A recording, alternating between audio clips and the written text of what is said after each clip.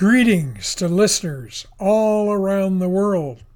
Welcome to Safe Dividend Investing's podcast number 124 on July 13th of 2023. My name is Ian Duncan MacDonald. In today's podcast, I'll be answering 7 interesting investment questions. The objective of my books, my website, and my podcasts are to show all those seeking financial independence how to become confident, successful, informed, self-directed investors. Question number 1. Is it ethical to invest in startups that you know are stocks being set up to go bankrupt as soon as the promoters have fleeced naive investors? Every year, a few million businesses are created in North America, and a few million shut their doors. From my decades in commercial risk analysis, I soon learned that all startups are a throw of the dice. The chances of any new business being able to survive its first year in operation are slim. New businesses are competing with established businesses who have loyal customers. It takes tremendous effort to overcome the inertia of the typical established customer to even consider changing suppliers. As well, many new businesses are commenced by those with a limited understanding of all they will have to learn to realize the profit. To survive, a company must quickly learn how to minimize expenses and maximize revenues. Many years ago, I was a young salesman for a large, reputable international corporation selling commercial marketing information. This brought me in contact with stock promoters who were selling the shares of what was referred to as moose pasture mining companies. The promoters were supposedly raising money to develop mines that would make all investors rich. When I visited them, I passed through a large, noisy room full of dozens of commissioned salespeople. They were phoning high-income individuals all across North America. Their pitch was that the prospect would miss a once-in-a-lifetime chance to become wealthy if they did not invest in this new stock issue. They were assured that a few $1,000s invested in these penny stocks would grow into hundreds of thousands of dollars. The promoters were purchasing from me the names and phone numbers of hundreds of thousands of chief executives. Other sources supplied them with the names of doctors and dentists who they knew even less about investing and were easier to sell. The sales campaign would go on for several months until they had run out of prospects.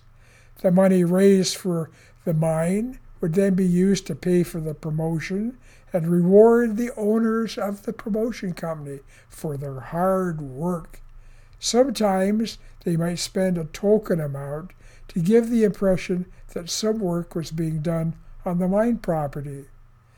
The stock would go nowhere. It would fade to a few cents a share. The promoters would be busy promoting their next hot stock. These shysters never had any intention of creating an operating mine. Such crooked operations are thieves, plying on the greed and ignorance of investors who had no experience in evaluating a business or a stock. To knowingly invest in such a venture that you know is a con, and to plan on cashing out before it crashes, is obviously not what someone who is open and honest should be involved in. While such a theft can be done without breaking any laws, it is still a theft. Many decades later, I feel guilty that I aided these crooks. A high-income individual who knows little about businesses or investing is an easy target for promoters. I only hope before they invest that they take a few minutes to visit my website, www.informus.ca. Question number 2. What are the reasons for the recent popularity of dividend yield companies and stocks? Is this a bubble that is going to pop?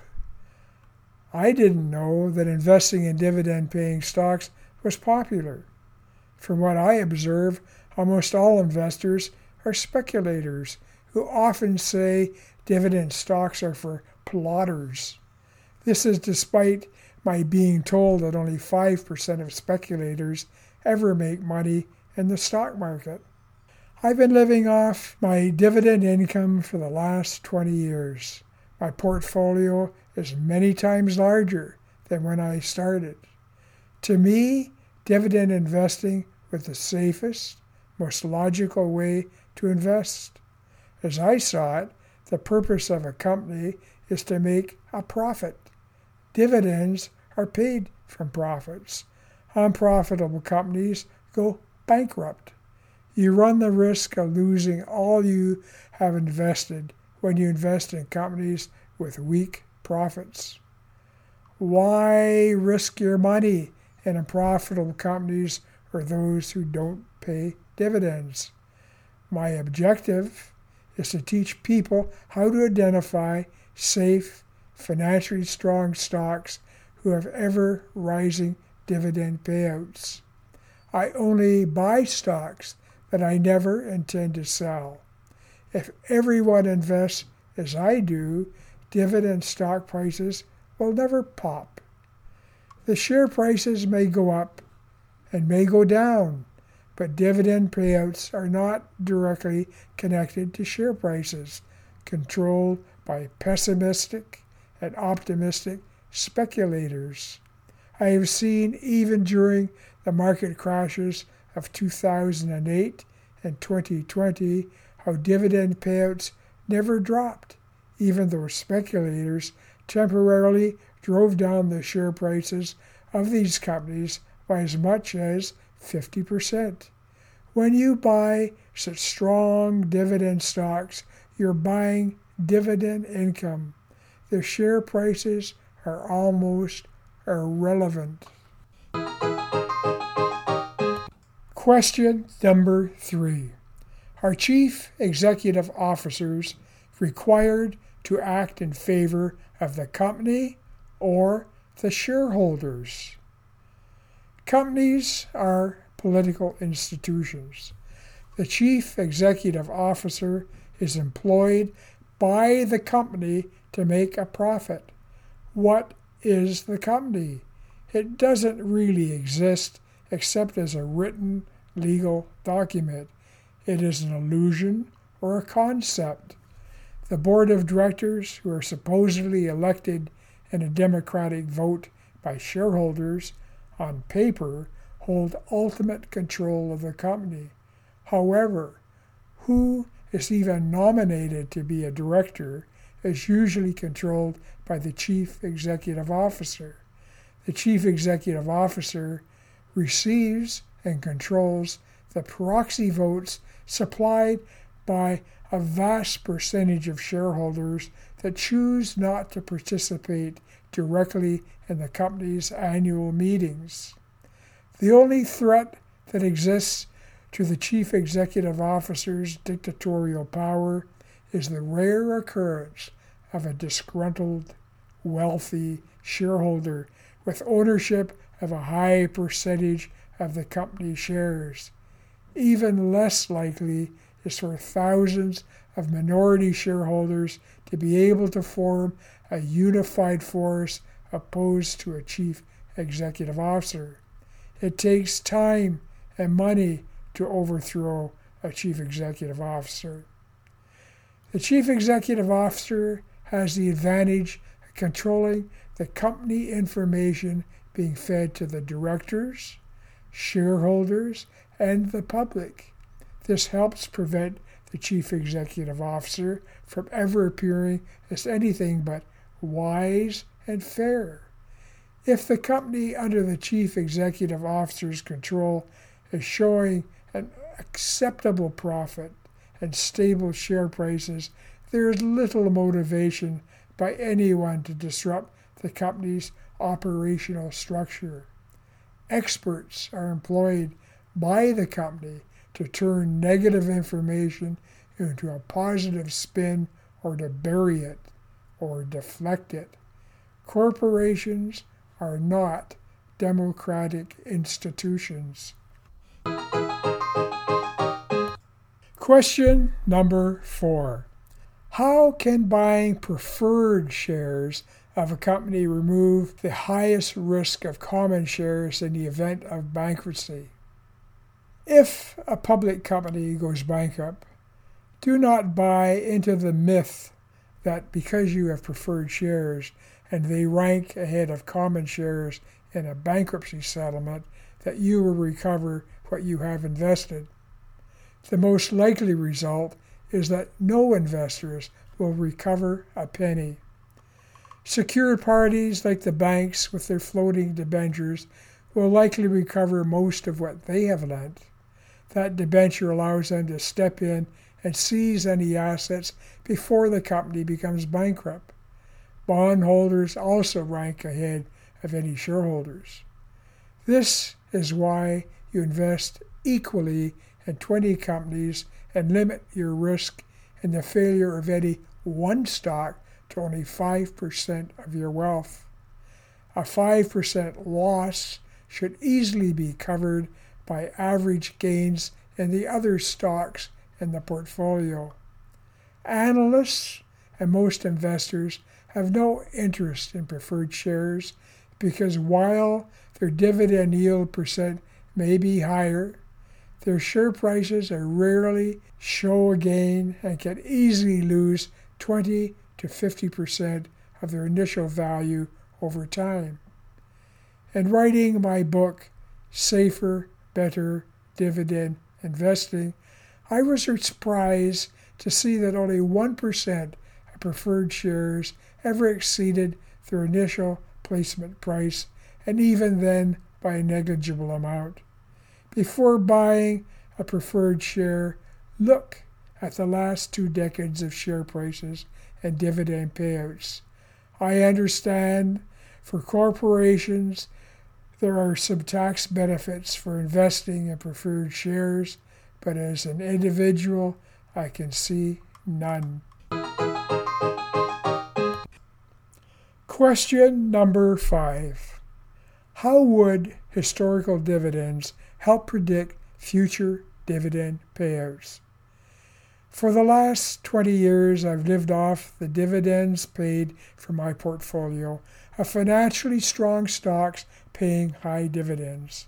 I rarely make a change to my portfolio. Never have I had to sell a stock to generate cash to live on. If you look for them, there are many stocks like the ones I invest in. I got into writing books about safe dividend investing when asked to help those who had lost hundreds of thousands of dollars in the crap that their investment advisors had put into their portfolios. Why do I think looking at historical records of dividend payouts is beneficial? I was once an executive in a large publicly traded company.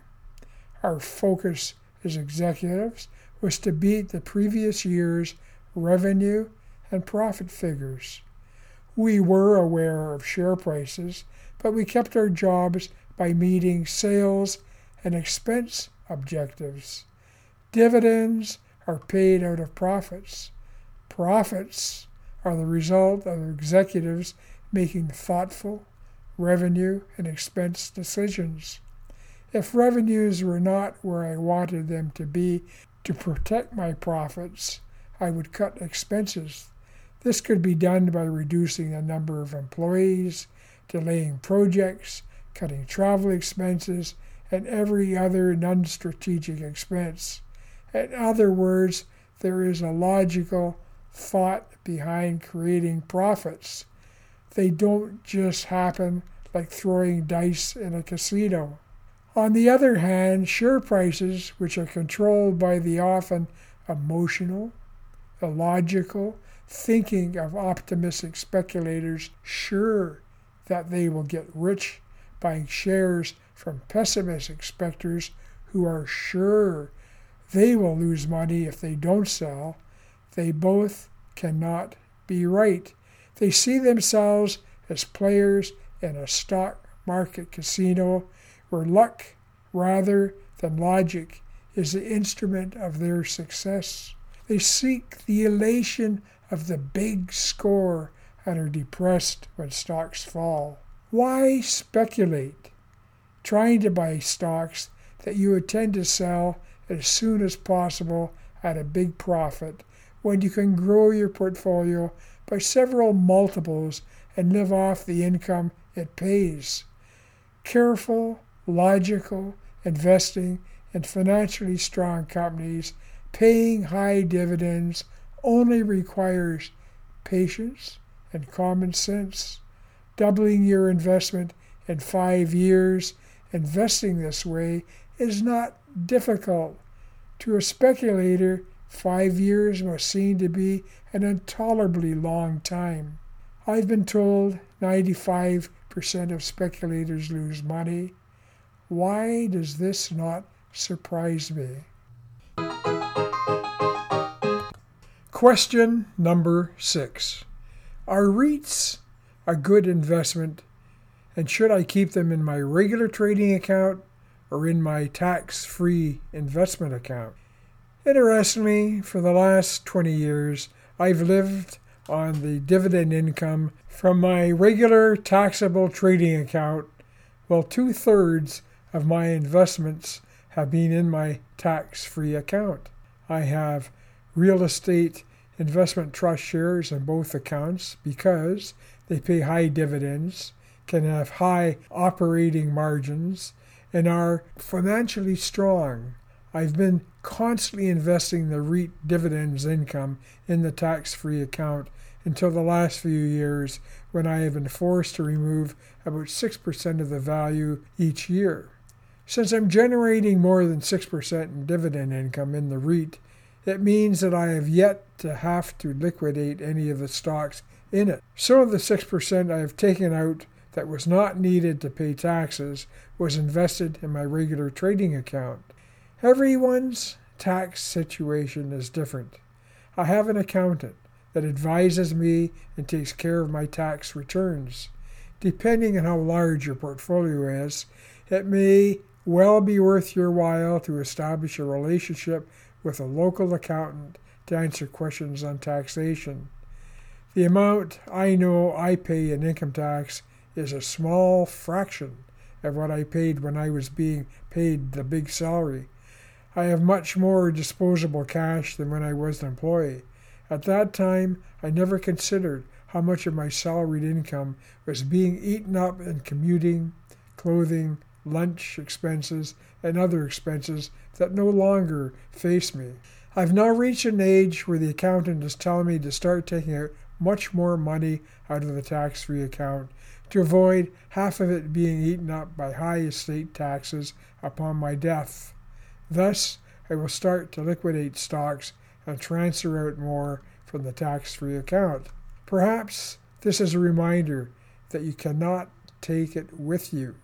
After a lifetime of working towards objectives, you can get caught up in the pure pursuit of achieving a financial goal that is just a big number in a ledger. The way I look at it, that ever-growing tax-free account has been an insurance policy for 20 years that I could have dipped into in an emergency.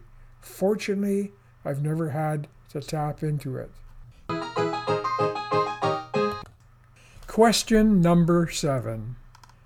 Referring to your book, New York Stock Exchange's 106 Best High Dividend Stocks, I am having trouble determining how to work out operating margins and in finding good, solid stocks with a high earning per share ratio to invest in. Do you have any suggestions? I don't look at earnings per share. I look at operating margins, price to earning ratios, and 24 years of historical dividend payout. Executives of companies made the decision to make these dividend payouts year after year. Dividend payouts weren't decided on by millions of emotional speculators who control share prices. I put my money in the wisdom and experience of these executives to make the company profits that will give me my income. Just because these are the 106 best high dividend stocks on the New York Stock Exchange does not mean that I would add all 106 to my portfolio. I only want the strongest 20 paying the highest dividends, those who have shown the most consistent increase in dividend payouts and increasing share prices. If you are judging stocks on their changing share price, you have to accept that share prices seesaw up and down daily according to how speculators interpret the news. They are not in control of the companies. I do not live off my share prices. I live off my dividend income, and my focus is on dividend payout. A few of my stocks have dropped in value from when I bought them, but the dividend yields remain over 5%. I'm not about to sell them because I've seen these same financially strong stocks again climb to new record highs time and time again. Patience comes from confidence in the strength of the stocks you choose. The reason you choose the 20 best stocks you can find is because no stock is perfect. A few you thought were good may disappoint you. It is impossible to predict which ones will be disappointing, so stop worrying about it. Pick the 20 best you can find and sit back and watch what happens. Most of the strong stocks will not disappoint you. They will offset any that do, with their share price gains and increasing dividend payments. Sometimes the ones disappointing you today will show outstanding gains in the years to come. I do not figure out the operating margin. I leave that to the stock research website at the TD Bank to tell me what it is. This figure is available from free research websites like Yahoo Finance. The higher the operating margin, the more profitable the company. From company revenues are subtracted the cost to create those revenues. The remaining net amount is the operating margin. It is an indicator of how effective the company is in generating a profit. The purpose of any company is to generate a profit. The higher the operating margin percentage, the better. Different industries have different average operating margins.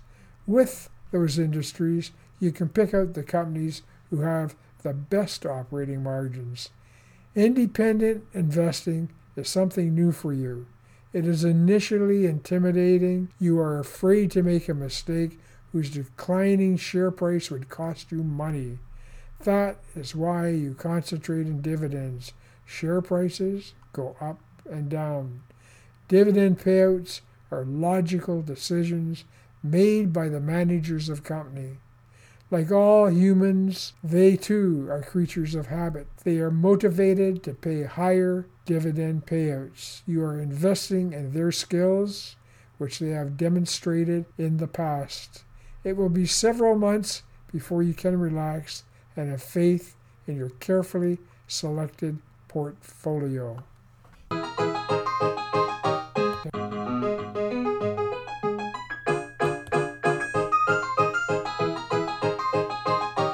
Thanks for listening. If you wish more information on investing and stock scoring, please visit my website, www.saferbetterdividendinvesting.com.